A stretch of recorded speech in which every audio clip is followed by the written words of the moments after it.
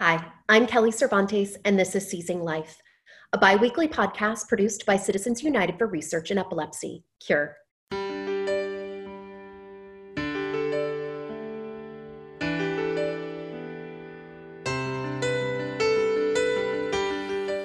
Today, we continue our series of remotely recorded episodes during the COVID-19 pandemic by welcoming Dr. Andres Kanner to the podcast. Dr. Kanner is the chief of the Epilepsy Division in the Department of Neurology and the director of the International Comprehensive Epilepsy Center at the University of Miami Miller School of Medicine. Dr. Kanner is considered one of the leading authorities on the behavioral aspects of epilepsy. He's joining us today to talk about a topic that is on the minds of many epilepsy patients during these difficult days: the relationship between epilepsy and mental health. Dr. Kanner, thank you so much for joining us today. Mental health and epilepsy is a topic that we have wanted to tackle on this show for quite some time, and it has just been a challenge to find the right guest. Can you break it down for us just on a very basic level, how mental health and epilepsy are connected? Yes, thank you, Kelly. The relationship between mental health and epilepsy is a very important aspect of epilepsy that unfortunately very often is not addressed with the detail and the importance that it deserves. In fact, there is a very close relationship between what we call psychiatric comorbidities and epilepsy. A psychiatric comorbidity is a psychiatric condition that tends to occur more frequent in people with epilepsy than in the general population. And of these comorbidities, the most frequent ones are mood, which includes depressive disorders, and anxiety disorders. Those are the most frequently encountered conditions. What that implies is that when we evaluate a patient with epilepsy, we don't only limit our evaluation to the seizures that the patient is experiencing, but we also have to always investigate what has been the impact of the epilepsy on the psychological profile of the patient. Now, that would imply that when you suffer from epilepsy, there are psychological consequences, but it's actually much more complex than looking at mental health phenomena as a consequence of the epilepsy, because very often the person who suffers from epilepsy has already suffered from a history of mood or anxiety disorder or other psychiatric conditions before the onset of epilepsy. And then they may experience these psychiatric conditions after their seizure disorder has become manifested. And the recurrence of these psychiatric conditions after the onset of epilepsy may actually be the result of a just natural course of the psychiatric history of this patient that may have been accentuated by the development of the epilepsy, or may be independent of the onset of epilepsy, or it could be, in fact, a de novo occurrence as a consequence of the development of epilepsy. So there is this complex condition. What we have been finding in recent research that has been published in population-based studies that have been performed in the United States, in Iceland, in the United Kingdom, in Canada, is that not only are people with epilepsy at greater risk of developing certain psychiatric conditions, but if you have a history of depression, anxiety, attention deficit disorder with an inattentive type, you've got an increased risk of developing epilepsy. So you can, in fact, start identifying the bidirectional relationship between the psychiatric conditions and epilepsy. I mean, that to me, when I was preparing for this episode, to learn that it's bidirectional I was shocked by that. And I feel like I'm fairly well informed in terms of epilepsy and causes. And nowhere had I learned that mental health can precipitate an epilepsy diagnosis. It's a very surprising phenomenon. You ask, how can these psychiatric conditions cause epilepsy? Well, the reality is that they don't cause the epilepsy. What there is an increased risk. So if you have, for example, a major depressive disorder, your chance of developing epilepsy compared to the general population is twofold higher. If you have a history of having an anxiety disorder, the risk that you have of developing epilepsy compared to the general population is also between 2 and 3-fold higher. If you have had a history of suicidal ideation or suicidal behavior, your risk of developing epilepsy compared to the general population is 4-fold higher. If you've had a history of attention deficit disorder of the inattentive type, your risk of developing epilepsy compared to the general population is 3.5-fold higher. Now, that doesn't mean that these conditions are causing the epilepsy. The most likely scenario is that the pathogenic mechanisms that are operant in these psychiatric disorders occur as well in epilepsy. And under certain circumstances, the presence of these psychiatric conditions in the setting of other risk factors for epilepsy, for example, genetic risk factor or severe head trauma or other exposures to situations that can facilitate the occurrence of seizures, can facilitate the development of epilepsy. Because the fact is the majority of people with depression and anxiety don't develop epilepsy. But right. When you look at the risk that people who've had these psychiatric conditions develop epilepsy, it's higher than that of the general population. Hi, this is Brandon from Citizens United for Research in Epilepsy, or CURE. For the 65 million people worldwide living with epilepsy, progress is unacceptably slow. At CURE, our mission is to find a cure for epilepsy by promoting and funding patient-focused research. Learn more at cureepilepsy.org. Now back to this episode of Seizing Life. Up until recently, I really do feel like the conversation around epilepsy has been around the seizures, and it's really only been recently that the scientific community has looked at epilepsy as how it is affecting the entire person, and in this case, mental health. How, are steps being taken to connect these two, to make sure, to have psychiatrists available because an epileptologist is not a psychiatrist. Those are two very different practices. How do they work together? And is that happening? And how can we make it happen? I think you touch upon a very important and sad reality of the lack of appreciation of the relationship between psychiatric conditions and epilepsy. The problem is that when you look at the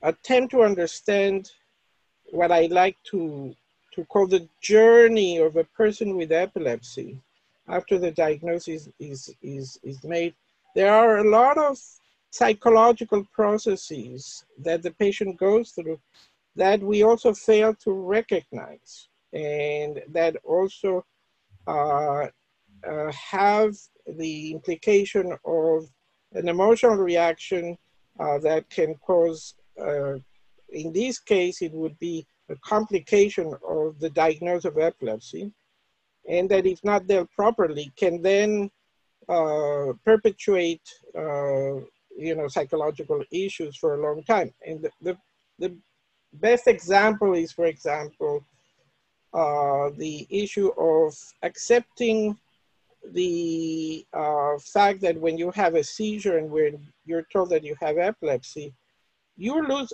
your predictability in life, right? When you're told you have epilepsy, you don't know when you're going to have another seizure or if you're going to have another seizure. And the first thing that we as neurologists, epileptologists, or clinicians have to help patients and family members deal with is the acceptance of the predictability of life has been lost. And that is super difficult often for patients and family to cope with in the beginning, because it's like, is it going to happen again? When it's going to happen again? And that becomes the big elephant in the room. And the reaction is, don't talk about it because Johnny's going to get upset or mommy's going to get upset. And that leads to the development of a great apprehension on the part of the patient and family members in coping with the diagnosis of epilepsy. And if you are a parent with a child with epilepsy, a parent wants their kid to be safe and to be fine, and you want to control that everything is perfect for my child. And once you take away the predictability of the life of my child, that's gone. And how are you going to cope with it? So that's the first station, if you will, of a emotional situation that every single patient and family member has to face and have to deal with.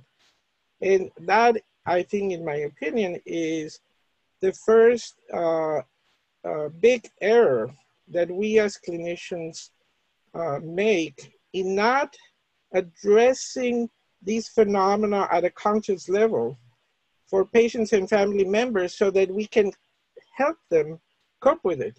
What I tell often patients is, what you have to come to terms with is that you've just suffered a big loss.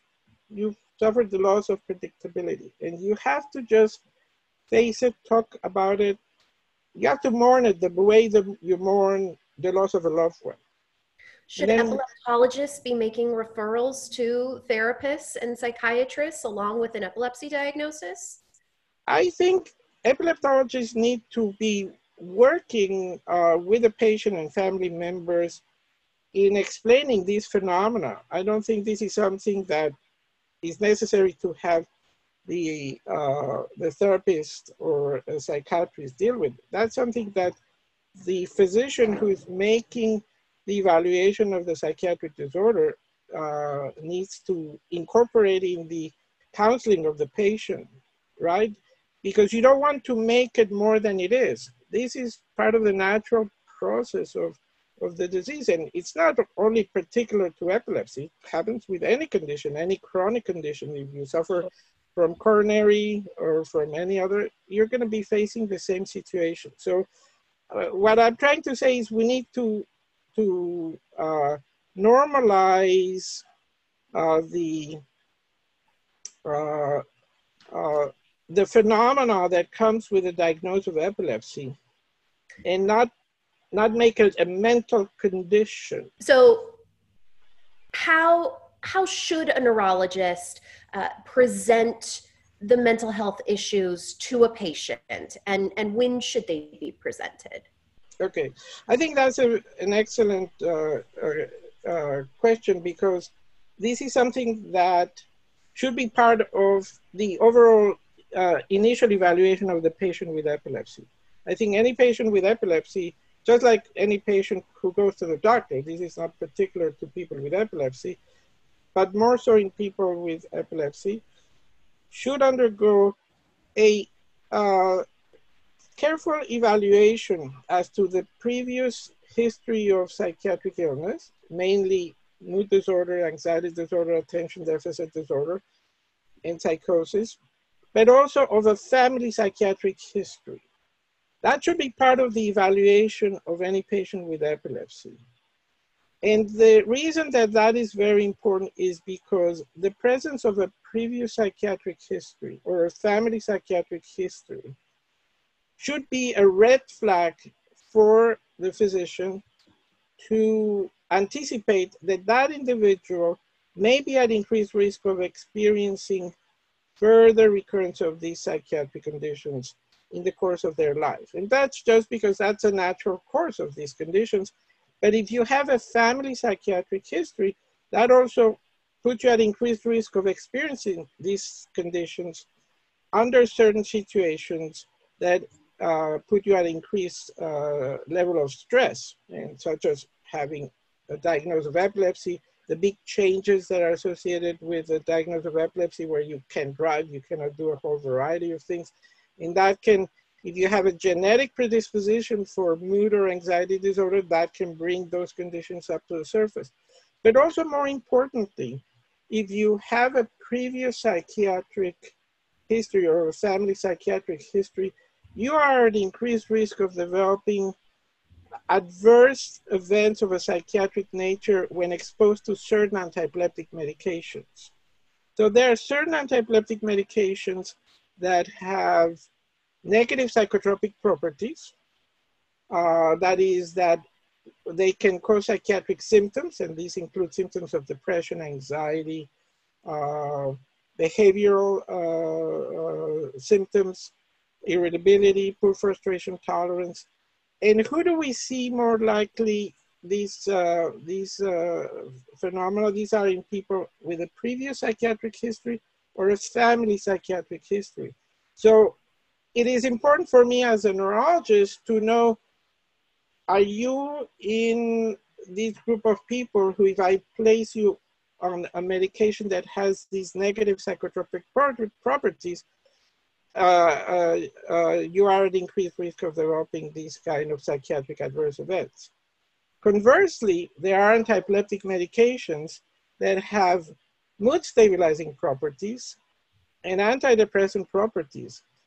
And again, if you have a previous psychiatric history or a family psychiatric history, and you are taking these medications, and then I want to switch you to something else, and these medications were playing a role in keeping your mood or anxiety disorders under control, and I remove that medication, I may unmask it, and that can result in a recurrence of the psychiatric condition. So it's of the essence that any treating physician that is prescribing antiepileptic medication always keep in mind the psychiatric profile of the patient, because that will have a very relevant impact on the choice of the antiepileptic medication that you place the patient on. So what I'm trying here to say is, I think it's important that the neurologist who's treating the patient with epilepsy become part of the evaluation of the psychiatric profile of the patient as part of the comprehensive evaluation of the seizure disorder and of the patient, and not relegated to the therapist, psychologist, or psychiatrist. Now, are there different types of depression or anxiety that are comorbid with epilepsy? Oh yes. So the mood disorders have different expressions in severity. You can have major depressive episodes, like you see in people without epilepsy, where you have all the symptoms of a depressive disorder, where you have difficulty experiencing any pleasure in the things that you do, and you feel that nothing you do is right, and you feel hopeless and helpless, and you develop difficulty sleeping at night, you lose your appetite, your sexual drive, and you may develop even suicidal ideation. And that's a severe form of a mood disorder that requires an immediate attention. And what would that look like in a child? Now, the trick with kids is that you have to recognize when the child is presenting symptoms that are suggestive of a depressive disorder, because a child is not going to come and tell you, "Mommy, I feel depressed." Right. A child will act it out, okay? Will become more cranky, irritable, impulsive, restless. And very often these children get misdiagnosed as having attention deficit disorder or conduct disorders. Now you may be able to suspect it also because when a child gets depressed, very often the depression also is associated with symptoms of anxiety. The child develops separation anxiety. They don't want to be left alone. They start seeing ghosts, and they don't want to sleep alone. They don't want to go to school. They cry easily without any reasons, and you see these mood lability that comes and goes, and then it lasts for a period of time. Then it goes away, and then it comes back, and those are things that have to be brought to the attention of the treating pediatric neurologists, and in those cases, as a child psychiatrist or a psychologist has to intervene. In the case of children, I think knowing the family psychiatric history is of the essence, because it will alert you to the likelihood that what you're witnessing may also be the expression of a mood disorder. This is something that we have to recognize. Mood and anxiety disorders are not only something that happens in adults, it happens in children, and anxiety disorders are frequent in children with epilepsy. Right.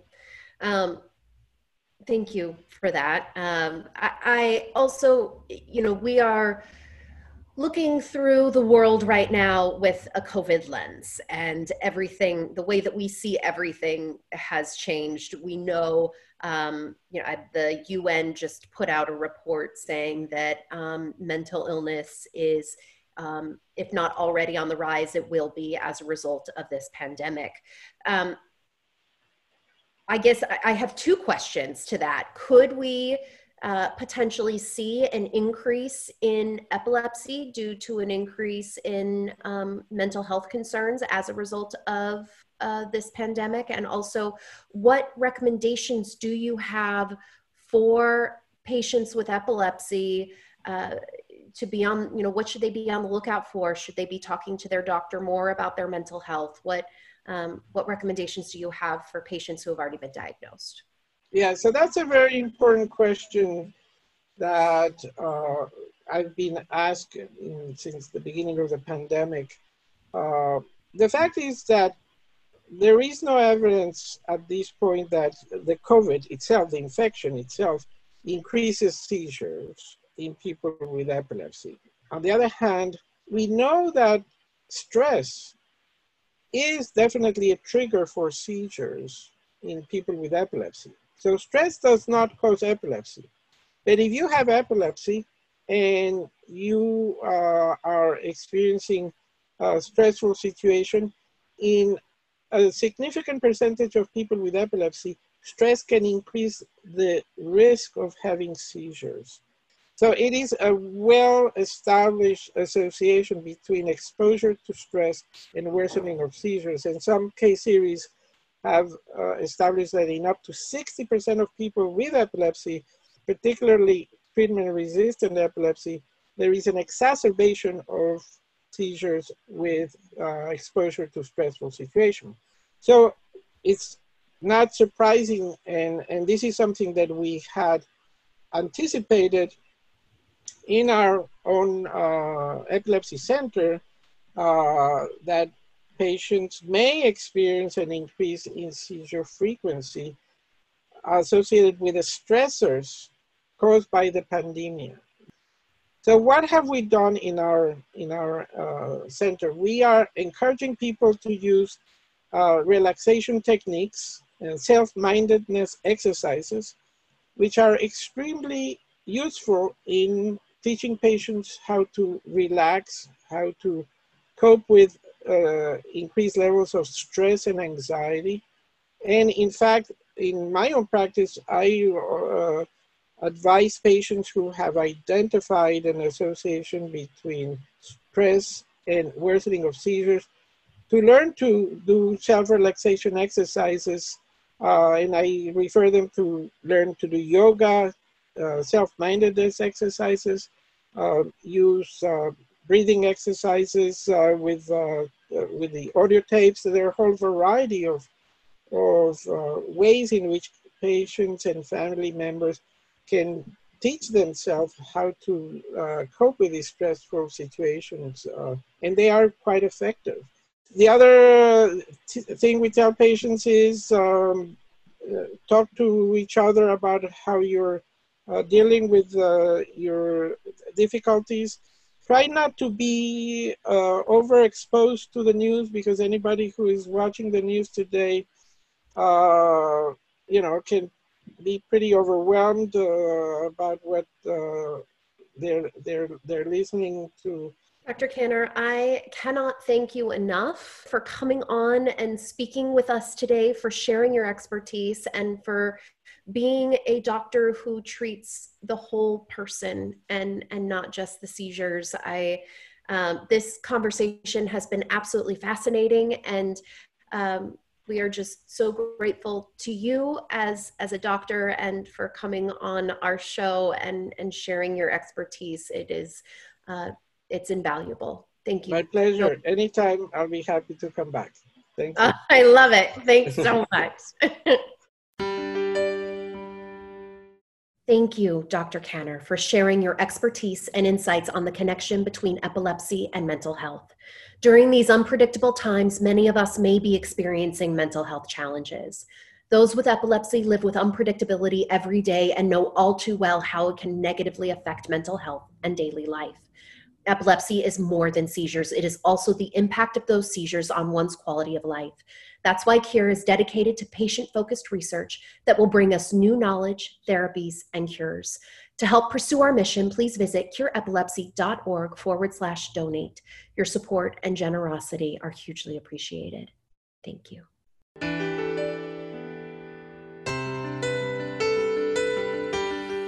The opinions expressed in this podcast do not necessarily reflect the views of Cure. The information contained herein is provided for general information only and does not offer medical advice or recommendations. Individuals should not rely on this information as a substitute for consultations with qualified healthcare professionals who are familiar with individual medical conditions and needs. Cure strongly recommends that care and treatment decisions related to epilepsy and any other medical condition be made in consultation with a patient's physician or other qualified healthcare professionals who are familiar with the individual's specific health situation.